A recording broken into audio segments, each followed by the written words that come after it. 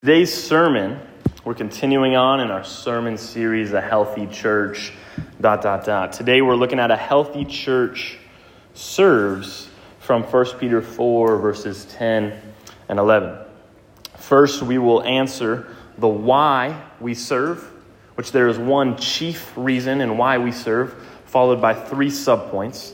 And then the how we serve, which I believe is the most important words you will ever hear me say.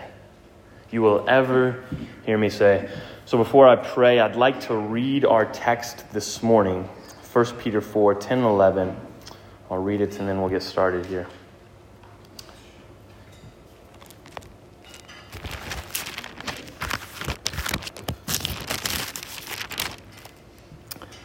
As each one has received a special gift, employ it in serving one another as good stewards of the manifold grace of God. Whoever speaks is to do so as one who is speaking the utterances of God.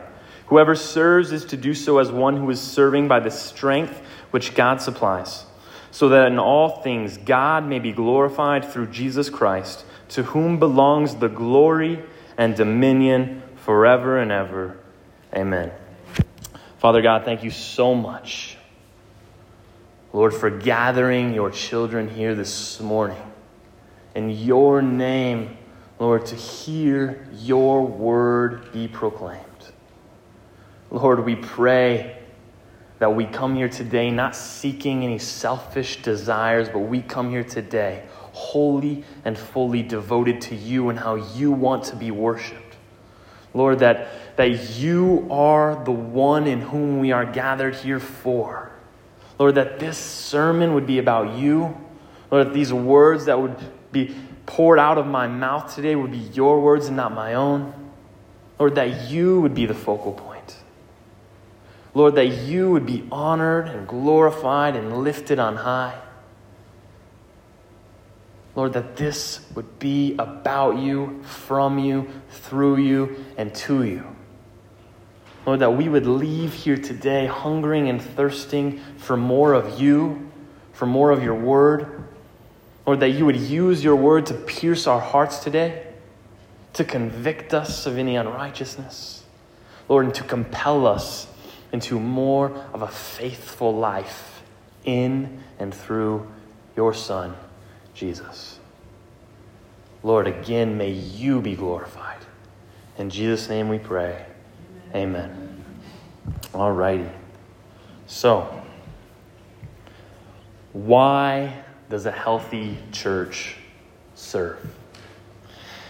You see, the first and primary reason a healthy church serves is right there in the text. It's for his glory. Peter says there at the end, so that the culmination of serving results in the fact that God may be glorified. This is the chief reason that God does everything.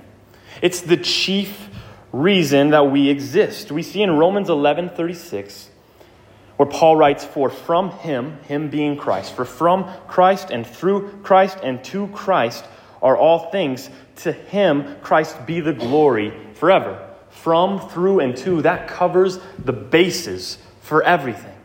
Every single thing that God has done before the creation of the world till today has been ultimately for his glory, for his great grandeur. That storm that we had the other night was a storm like I had never seen before. I was driving back from the church to Marine around 11:30, maybe midnight. And the entire drive home, constant lightning. I mean, constant. It was just lightning. I wanted to record it, pull out my phone and record it, but I was driving. I'd like my excuse for that to happen to be because I was driving, but it's actually because I have an iPhone 6 and the camera quality is just horrible. So I couldn't quite capture the splendor and glory of God, but it was amazing. So I put my phone back in my pocket. I think maybe it was on the seat, I don't know. And I just enjoyed the majesty of God. I mean, that entire time, I'm telling you, for 20 minutes straight, and that was just in my drive. It probably happened all night long. lightning, lightning, lightning, lightning. And all I'm thinking about is, wow, God is so incredible, so beautiful. I mean, just think about the depths of the earth that we haven't even seen. I'm in the remotest parts of the mountain ranges and the rainforests that we can't even see, that simply exist for God's own pleasure.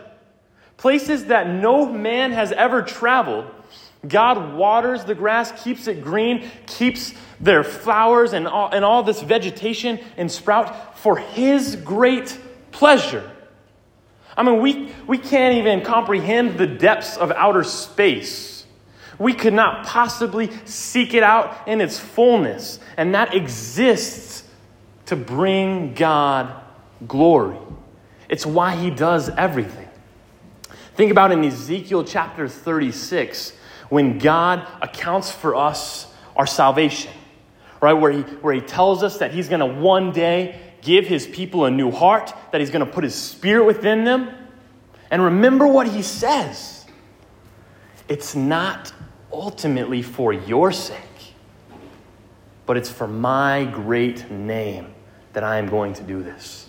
Our salvation, which God saves us because Scripture says that He loves us and He has mercy and grace and compassion upon us. But ultimately, the reason God saves us is for His namesake. And so this great and awesome glory of God that is manifested in nature, and the great and awesome glory of God that is depicted and shown in our salvation, is the same glory of God that Peter says is manifested when the church serves. Peter says a healthy church will serve so that God gets glory. Think about that. I mean, Brian and Debbie were here last night just cleaning the church. Nobody knows except for me, and now all of you guys. But that service unto the church, something as trivial as vacuuming or taking out the trash, brings God glory, just like the salvation of our souls brings Him glory. Just like nature depicts His glory. The setting up the church, the being here throughout the week, the cleaning, the worship team, the people working on the bathroom, the people serving in whichever manner they do, the giving. It all is done to bring God glory. And that is the chief reason in which we do everything, and that is the chief reason in why the church is supposed to serve, to bring Him glory. So then point number 2, and why we are to serve, is because we are commanded to serve. Right? The chief reason is God's glory. Subpoint of that is God commands us to serve. And as we know, God is glorified in our obedience. And so when Peter exhorts us, as each one of you guys has received a special gift, employ it in serving one another, that is an exhortation to us. It is a command from God Himself for believers to serve the body of Christ. And so for us not to serve would be disobedience. So then, in other words, because God is the good gift giver, He also gets to make the rules in how we use the gift. God has given us gifts. God gets to determine how we use the gift. Now, you might be thinking to yourself, wait a minute, I don't really know if that logic checks out. For instance, if Sean were to give me $100, Sean actually has no right to tell me how I'm to use that $100. Because Sean is friend to friend. He gives me $100. I appreciate the $100. Thank you, man.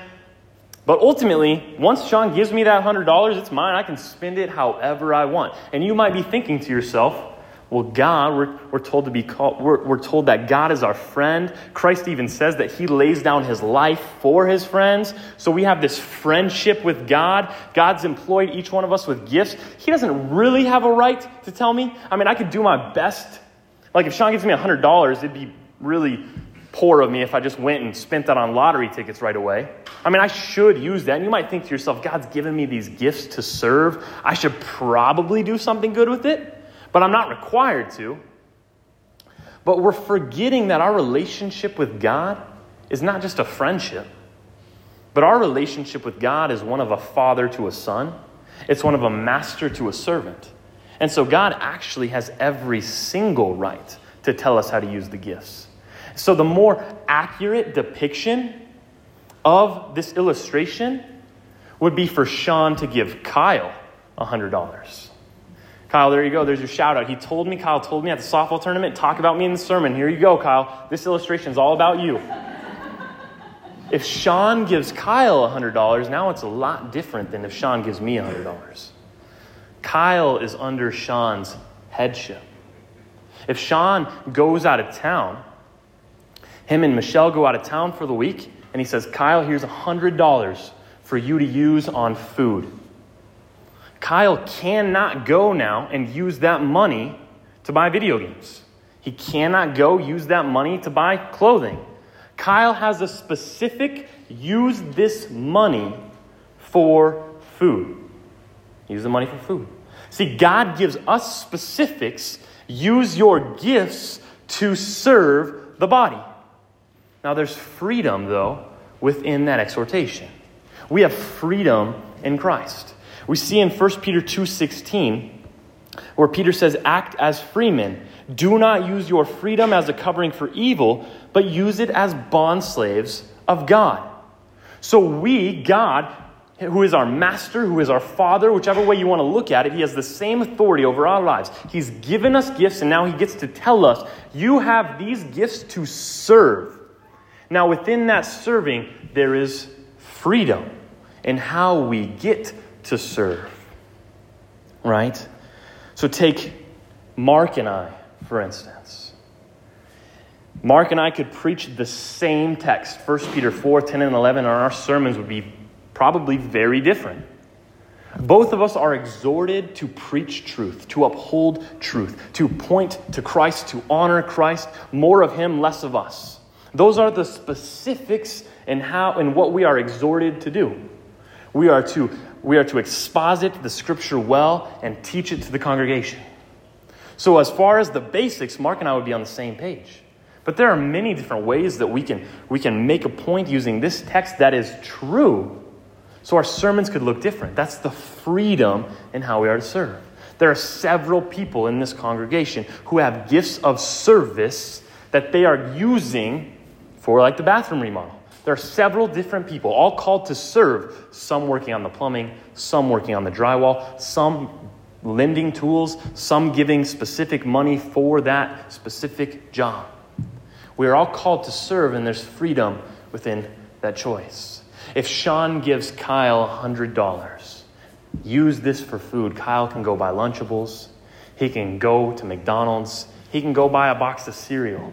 It doesn't matter. The point is that he is supposed to use that for food. God tells us in his word to use the gifts that we have been given to serve. And Paul actually tells us in Galatians 5:13. He says, for you were called to freedom, brethren. Only do not turn your freedom into an opportunity for the flesh, but through love serve one another.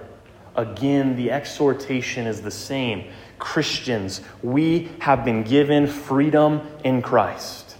And this freedom in Christ that we have been given, we are specifically called to use it to serve the body of Christ. Now, every single one of us is gifted differently. Which brings us to the third point. We are to serve for the church's good. God has given each one of us sitting in this room, each born-again follower of Christ has been given specific talents, abilities, opportunities, places in life to serve the body of Christ uniquely. We read in 1 Corinthians 12:7, but to each one is given the manifestation of the Spirit for the common good. And in verse 11, but one and the same Spirit works in all these things, distributing to each one individually just as he wills.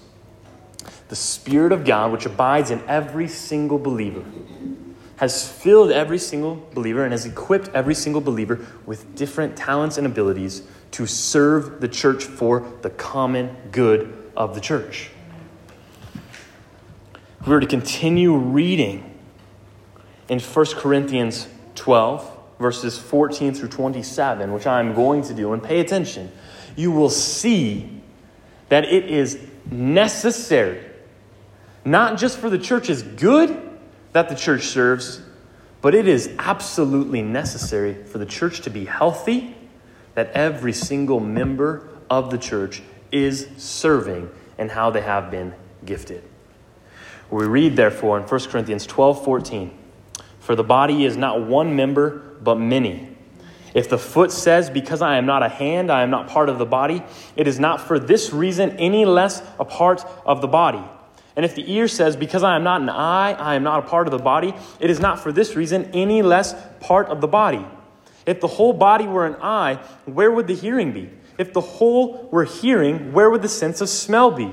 But now God has placed the members, each one of them, in the body just as he desired." Hear what I am saying, church.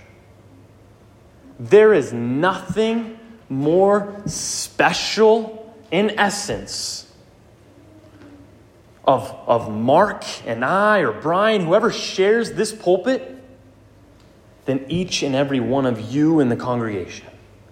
God has equipped every single one of us with different gifts.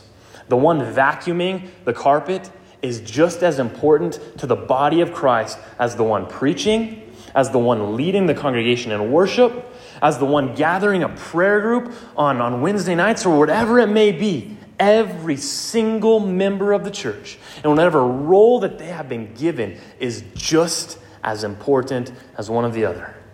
That's what Paul is saying here. The eye is not more important than the right hand, nor is the foot more important than the ears. Every single part of the body is necessary. And I know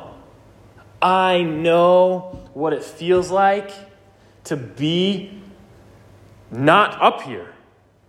For my whole life, up until a year and a half ago or 2 years ago, I sat in the congregation. And I had those thoughts of, man, those pastors are probably so loved by God. Like, they're so special and uniquely placed, and it's just amazing, and that God's hand of favor is just so upon them. And like, the only way, the most glorifying thing that you could possibly do is like be a pastor. I had no desire to be a pastor. Now I am a pastor by the grace of God. But the reality is that I look at my family, and I look at my older brother, and I look at my younger brother. They both work full-time for my parents in Miles City, Montana, where they will probably be for the rest of their lives, working full-time for my parents, raising families, having their kids in school, playing sports, following them around. Their life is no more or less important than my life and where God is calling and leading me as a pastor. They're just different roles. It is so vitally important that we understand this. It is so vital to the church's health that we recognize. Maybe you weren't gifted with speaking in front of people. That's okay. Maybe you weren't gifted with a beautiful voice to lead the congregation in song. That's okay. Maybe you weren't gifted with handyman abilities. There's a reason that I am not helping with the bathroom remodel. I would cause more problems than I would produce solutions. I am not handy at all. Both my older and my younger brother could be here and they would be great help. I'm not. It's not how God has gifted me. And we have to understand that, because it is so easy to think less of ourselves because, well, my role is that I just come here and clean on the weekends. I'm not as important as the pastor or as the worship leader. You're just as important. And in fact, look at what Paul says here in a little bit. He says, if they were all one member, where would the body be? But now there are many members, but one body. And the eye cannot say to the hand, I have no need of you. Or again, the head to the feet, I have no need of you. On the contrary, it is much truer that the members of the body which seem to be weaker are necessary. And those members of the body which we deem less honorable, on those we bestow more abundant honor, and our less presentable members become much more presentable, whereas our more presentable members have no need of it.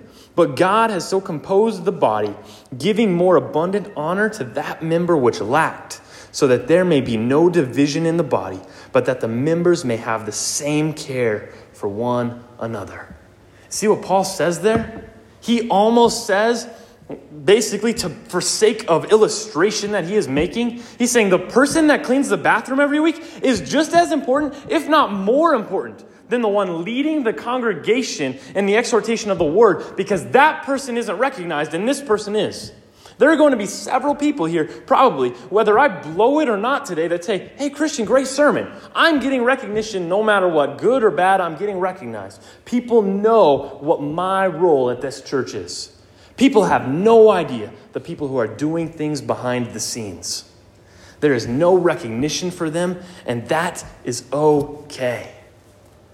And it's good. And the people that are in those roles keep serving. Because you're not serving for recognition of men. You're serving for the glory of God. And the way this church will function as healthy as possible is if you just keep on serving. Don't do it for pride. Don't do it out of whatever reason to be noticed. Keep on serving. It is so honored by God. Your reward is in heaven, even if nobody knows the things that you do here throughout the week when the lights are off and the doors are locked and you come just to do something, even if it's not even noticeable. Keep on serving. It is so vital to the church's health. And finally, the last reason and why serving is important for the church is because serving is reflective of being a true believer. We read in Ephesians 2:10, where Paul says, "For we are his workmanship. We are God's workmanship, created in Christ Jesus for good works, which God prepared beforehand so that we would walk in them." We have been created in Christ Jesus for good works. Meaning, if we are not producing good works, then we're probably not in Christ Jesus, which means we're probably not saved. Therefore, good works, serving the church, is reflective of the fact that you are truly a child of God. And so if you are not serving your church, there's one of two possibilities. Either you're not saved, or you're very infantile in your faith, and God is chiseling and chipping away at your heart, and he is ultimately going to lead you to a place where finally you are serving, where finally you are in the body of Christ, where you're functioning as one member, a part of a bigger body for a bigger purpose. Now, don't hear what I'm not saying. It's very easy to hear what I'm saying, that we are created in Christ Jesus for good works, that we're his workmanship, and that we need to go out and do good works. And every single one of us, I could preach up here and be like, now let's go serve and start a bunch of ministries, and we could go do that. And we would very easily slip into legalism. We'd very easily slip into legalism. Operating in the sense that because I'm a Christian, because I see in God's word that I'm supposed to serve, now I'm just going to go do it. I'm just going to do it. I'm going to check off the box. I'm going to do it. I have good skills that the church can use for the bathroom remodel. I'm just going to do it. And then we very easily start believing that because we're at church, because we're serving, because we're vacuuming the carpet, because we're helping in the bathroom remodel, because we're up here preaching, because we're leading the congregation in song, that God is pleased with us. And all of a sudden, if I were to stop these things, God would be less pleased with me. And so now all of a sudden, we're trying to earn our salvation. We're trying to earn our favor with God. We read, go serve, and we're like, okay, I'm going to go serve. And we miss the point entirely. If we serve and our motivation is one of to lock down our salvation. I'm going to serve because there's no way that God could turn me down after 40 or 50 or 60 years of faithful service to the church. There's no way. I mean, I was a board member one time. I was in the pulpit before. I mean, I helped so often. I dedicated my life to serving. There's no way that I would hear those words, "Depart from me, for I never knew you." Although, what are the words that Jesus says? "For there will be many of you who say to me, 'Didn't I do this in your name, and this in your name, and this in your name?'" And Jesus is going to say to them, "Depart from me, for I never knew you." See, it's not necessarily about what we do. It's about who we're doing it through. This is tricky because Jesus is talking on the Sermon on the Mount when he says those words to the people. "There are going to be many of you guys who say to me, 'Depart from me, for I never knew you.'" He's talking to professing Christians.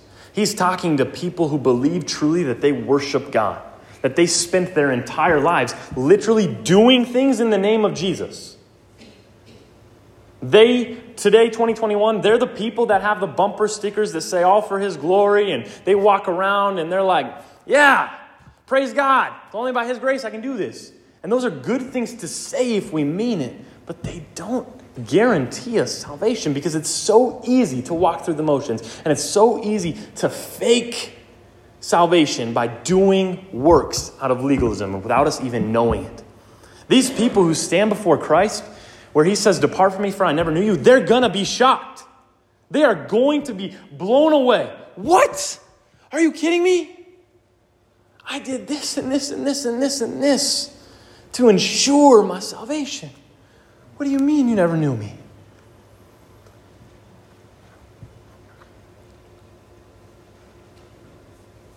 Guys, how we serve is so important. John 15:5 tells us that apart from Christ, we can do nothing. Romans 3:10 tells us that no one does good. Hebrews 11:6 tells us that apart from faith, it is impossible to please God. There is not one thing in this life that is by itself glorifying to God other than anything done in faith. This means that you can serve the church your entire life and be sinning the whole time. This means that you can be preaching every single week for 50 plus years and be sinning the entire time. We can be reading our Bibles in sin. We can be praying in sin. If what we're doing isn't from a foundation of faith in Christ, the author and perfecter of faith, then what we're doing is in vain. And I know what you're thinking. Well, yeah, we get that. I'm telling you, chances are that we don't get it. You see, for 19 years of my life, I lived as a nominal Christian. My dad was a pastor for the first 10 years of my life. I went to church. I knew the right answers. In fact, your pastor, Mark Barlow, he was my youth pastor from 7th grade to sophomore year. I was probably morally better than the next person or the average person throughout my time as birth to 19. In fact, my family called me their little evangelist because I would always invite people to church. I had what I would consider back then a heart for God, but the Christian life made zero sense to me. Time and time and time again, I would make these promises to God in my life. Lord, no more sinning, I promise. Lord, I'm going to get my life on track, and then I'm going to start being good. And up until my time before I went to Bible school, I believed the lie. Without verbally saying it, but this is what I really believed. I believed the lie that if I lived my life to the best of my ability and threw on those Christian taglines, all for his glory, and yes, I have faith in Jesus, that at the end of my life, the good would outweigh the bad, and I'd be in heaven. I mean, after all, I went to church my whole life. I read the Bible occasionally, and I prayed when I needed to. Bible school wrecked my life in the best way possible. I was shell-shocked. There were 60 students there, and I was probably the third worst person there. The other two got kicked out. Kid you not. In the first month and a half of school, me and another kid who were both there for the wrong reasons had made like 8 girls cry because we were just jerks. We were too intense in sports. We cared about the wrong things. We were insensitive. We made poor jokes. And we thought to ourselves, man, Bible school girls are horrible. They don't have a sense of humor.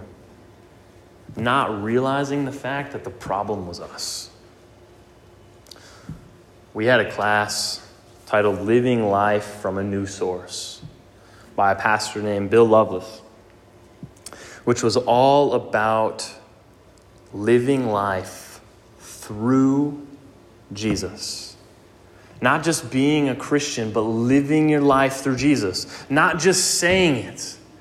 And I tell you, there may be people here today, and don't be worried about it. I mean, I had my dad, who's a phenomenal Bible teacher, and Mark, who's a phenomenal Bible teacher. They were telling me these things, but they didn't click until Bible school.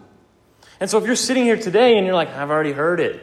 I'm good. I've been coming here for 30 years. Listen, seriously, the most important words that I can say. Living life with Christ as your source is the only way to live the Christian life the way God intended. And you might be thinking to yourself again, like, yeah, I get it. I say that kind of stuff all the time. It's Christian lingo. It makes sense, but it doesn't. You hear these words and you go out and do this life in your own strength.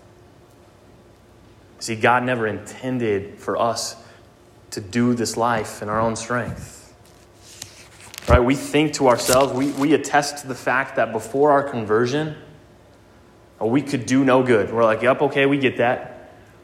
We understand. We see the scripture. Yep, there's no good. Yep, I got it. Before my conversion, okay, everything that I did was in vain. I can attest to that. Now God saved me, and now all of a sudden I can go out there and live a good life? No, absolutely not. Paul says this very thing in Romans 7. The willing is present, but the ability is not. I can't. Wretched man that I am, he says, who will set me free from this body of death? He says, thanks be to Jesus Christ our Lord who has set me free.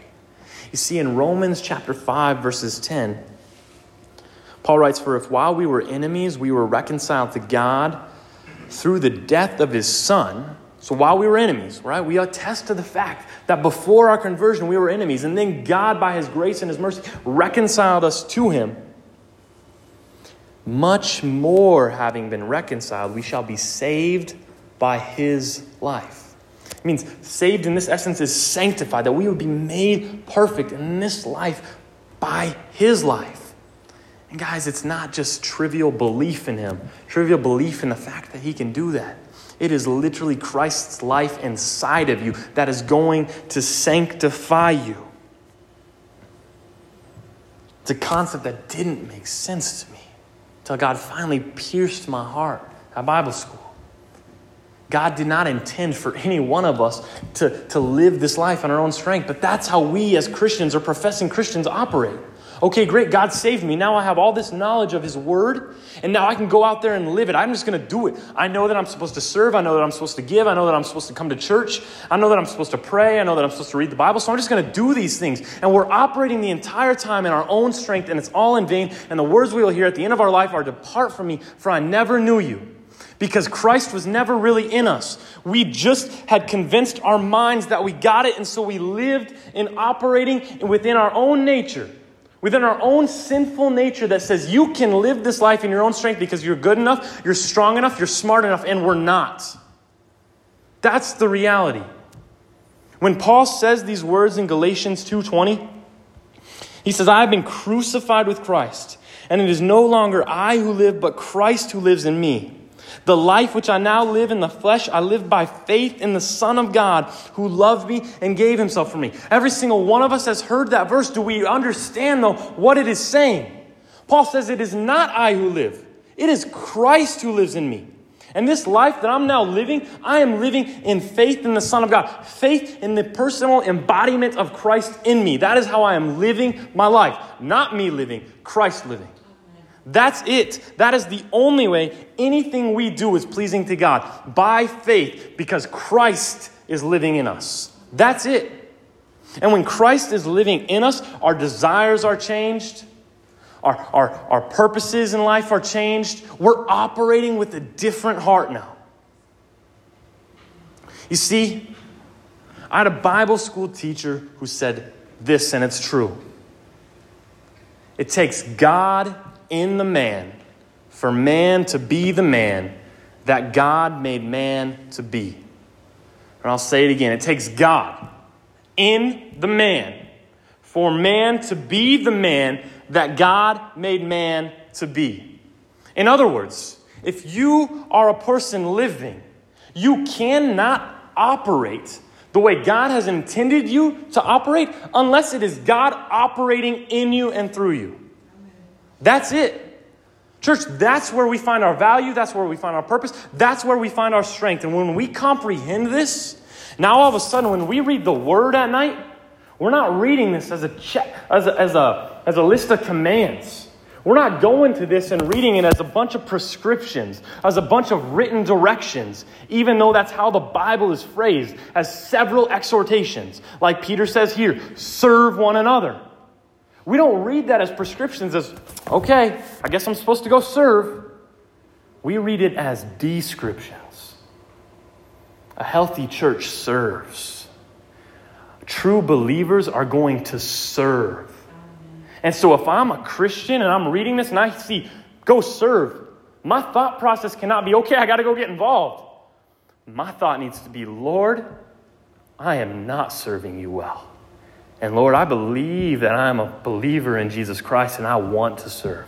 Lord, give me a heart to serve. Give me a longing to serve. Lord, give me the opportunities to serve. And Lord, give me the strength to serve, because I know in my sinful state of being that I cannot do this apart from you. Amen. It changes the way we pray. Guys, now all of a sudden we don't pray, Lord, give me strength for the day. Or, Lord, help me be stronger in this situation. Lord, help me to show more love. We pray, Lord, be my strength. Lord, be my love. Lord, be my joy today. Not, Lord, make me happier today. Christ, be my joy. Because Christ is everything that we need. Christ is. And so when we're commissioned by Peter to be stewards of the manifold grace of God, it is vitally important that we understand this. We are stewards of the grace of God, not owners of the grace of God. I mean, this is not our own. And because it is not our own strength is not adequate to rightfully steward the grace of God. We cannot, by our own power, steward God's grace, because it's something only God can do. And what is grace? There's several misconceptions within Christianity, within Christendom, of what grace is. If I were to ask, chances are that I would hear a lot of answers. Well, grace is what covers and forgives our sins. And you'd be right in saying that. But God's grace is so much more than just what covers and forgives sins. God's grace is what justifies us. It's what redeems us. It's what sanctifies us and empowers us and enables us to live the Christian life. In other words, grace is the embodiment of Jesus Christ. As Richard Sibbes, one of the great Puritans, says, Christ is nothing but pure grace clothed with our nature. We are exhorted by Peter to steward the manifold grace of God. What we are doing, we are exhorted by Peter to steward and to reflect Christ. That's what we're called to do. Reflect Christ, but not in our own strength, Peter says, through the strength which God has provided to bring glory to God through Jesus Christ. This is the kicker. It is through Jesus Christ. It is God's strength through Christ in our lives. It's not us. It's not us. You see, we can't live the Christian life apart from Christ. We can't. Guys, again, I lived 19 years of my life where I was probably told these things and I just never clicked. God didn't open my mind. He didn't open my heart. He didn't open my eyes to this truth. If this is the first time you're hearing this is okay. Praise God. If it's the second time or the fifth time or the 100th time, great. Use it as more of an encouragement to keep on submitting to Christ.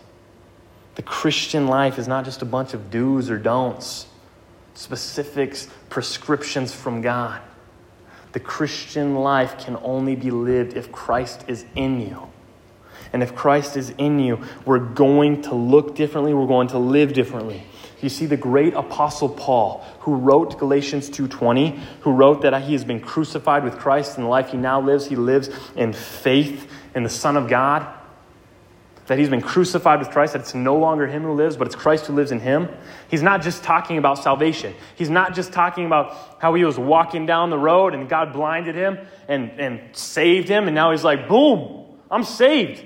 That was old me. I died. Now it's Christ that lives in me. He doubles down on this in 1 Corinthians 15:31.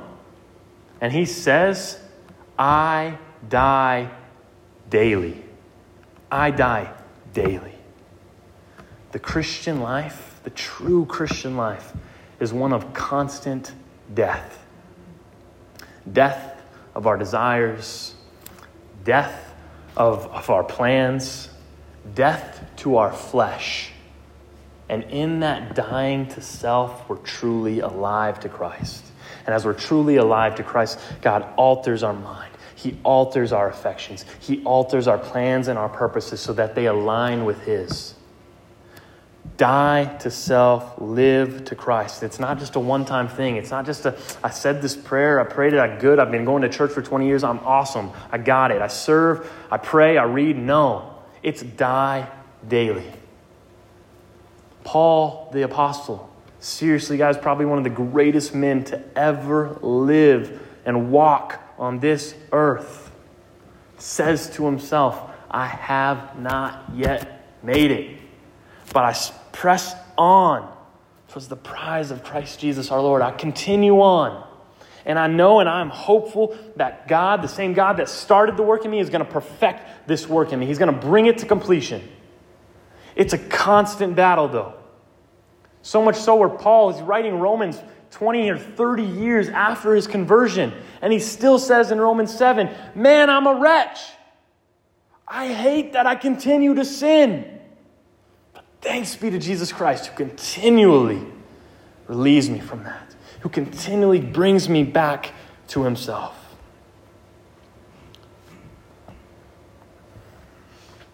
We're going to talk more about this next week as I am preaching on a healthy church understands the gospel and evangelizes. But the fact of the matter is, church, that the lifeblood of Christianity, the empowerment of serving, and what we're talking about today is the gospel. And I believe that we as a church, not technically specifically this church, but I'm saying as a body of Christ globally, we have a pretty poor view of the gospel. We believe that I believe in Jesus Christ and I do all these things. And there may be some of us today who really truly think that. Who really truly need to be humbled by these truths of Christ in you. Paul says in Colossians 1:25 through 29, he says, of this church I was made a minister according to the stewardship from God bestowed on me for your benefit, so that I might fully carry out the preaching of the Word of God. The preaching of the Word of God, that is the mystery which has been hidden from the past ages and generations, but now has been manifested to His saints, to whom God willed to make known what is the riches of the glory of this mystery among the Gentiles. This mystery, this gospel, which is Christ in you, the hope of glory. We all say amen. Yeah, get it. We proclaim Him, admonishing every man and teaching every man with all wisdom, so that we may present every man complete in Christ. For this purpose, Paul says, I labor, striving according to His power, which works mightily within me. You see, guys, the goal of the Christian life is not for us to get up here and give you a bunch of do's and don'ts. A healthy church serves, gives, prays, comes to church. Now go out and do it. That would be tremendously ungodly of us. Tremendously damning of us. You know why? Because we are held to a high standard to preach the truth of God's word. You see, when I left Bible school, I was so compelled. I didn't know I wanted to be a pastor. God led me to this spot. I don't know if I'll be a pastor in a year from now or 10 years from now. This is where I'm at right now. But I was so compelled to bring the truth of this message, Christ in you, to professing Christians everywhere. My heart was for the lost that exists within the church. I left Bible school thinking to myself, man, for 19 years of my life, I don't know if I was saved. I don't know. Could have been. I could have just been infantile. There could be several of us in this church who are just infantile. There could be several of us who are super mature and have heard this, and this is just nothing more than a great encouragement onward in the Christian life. But I left with the same feeling of Paul in 1 Corinthians 9:16, where he says, man, I preach the gospel at all times, for woe is me if I do not preach the gospel, for I am compelled to do so. When Christ came into my life and all of a sudden my life is different, I was compelled to bring this message to people who had been living like Christians for several years. It's a humbling and a sobering thing to hear. There might be many of us who are living tired, defeated Christian lives and thinking to ourselves, man, is this really it? Is Christianity really all it's cracked up to be? This stinks. It's not fun. There's no joy.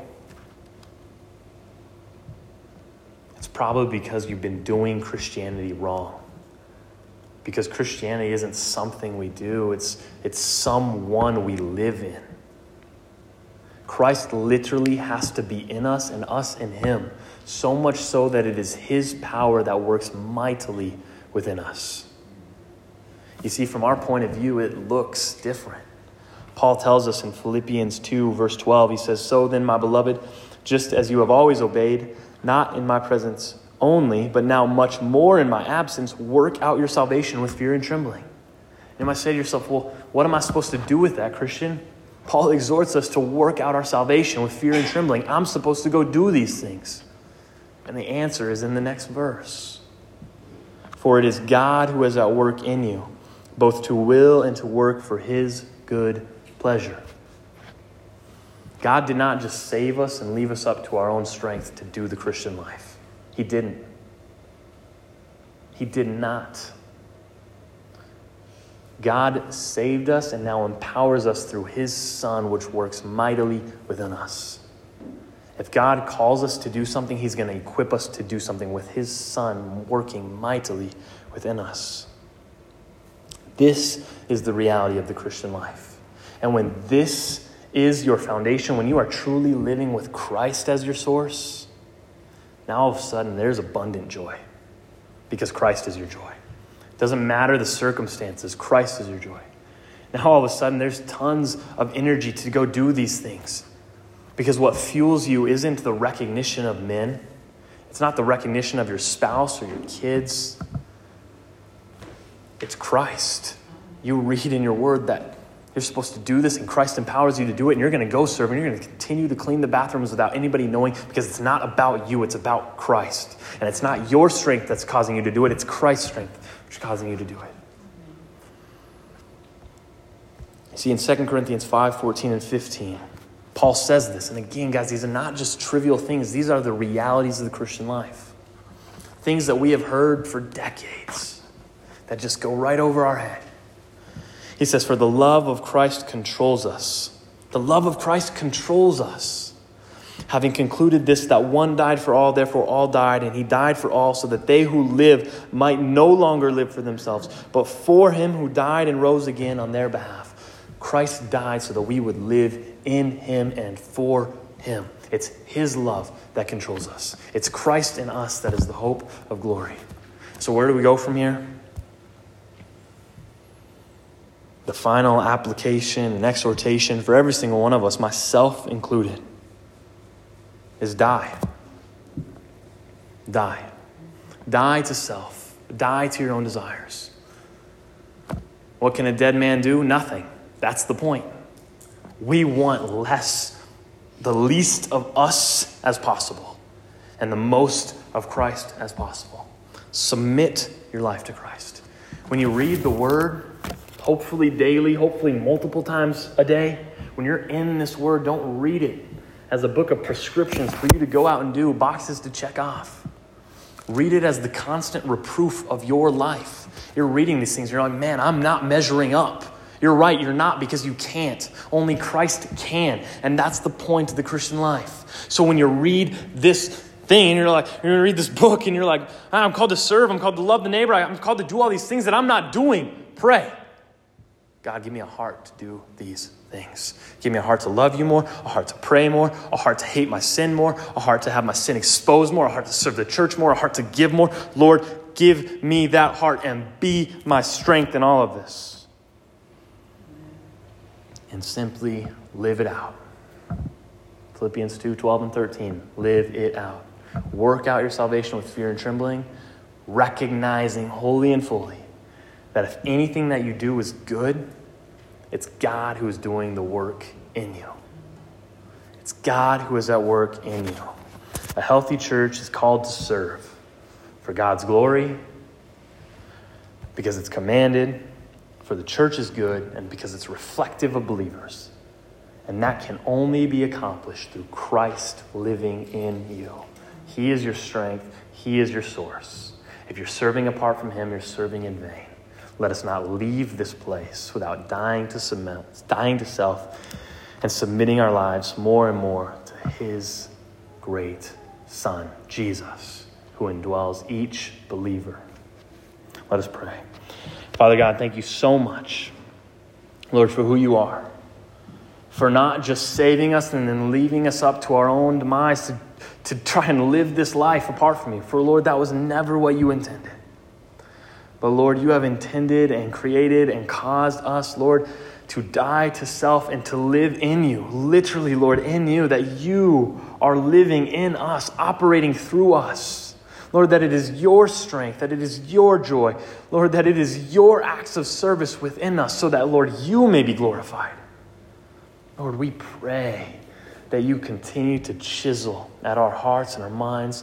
Lord, that you continue to lead us and guide us and direct us in your truth, in your righteousness. Lord, continue to humble us. Lord, continue to expose light on blind spots in our lives and sin patterns that we don't recognize. Lord, humble us more and more each day to know you more, to love you more, to submit to you more. For, Lord, this is a daily thing, a momentary thing, constant death to self so that we can live in you. Lord, may you be honored and glorified in our lives. In Jesus' name we pray. Amen.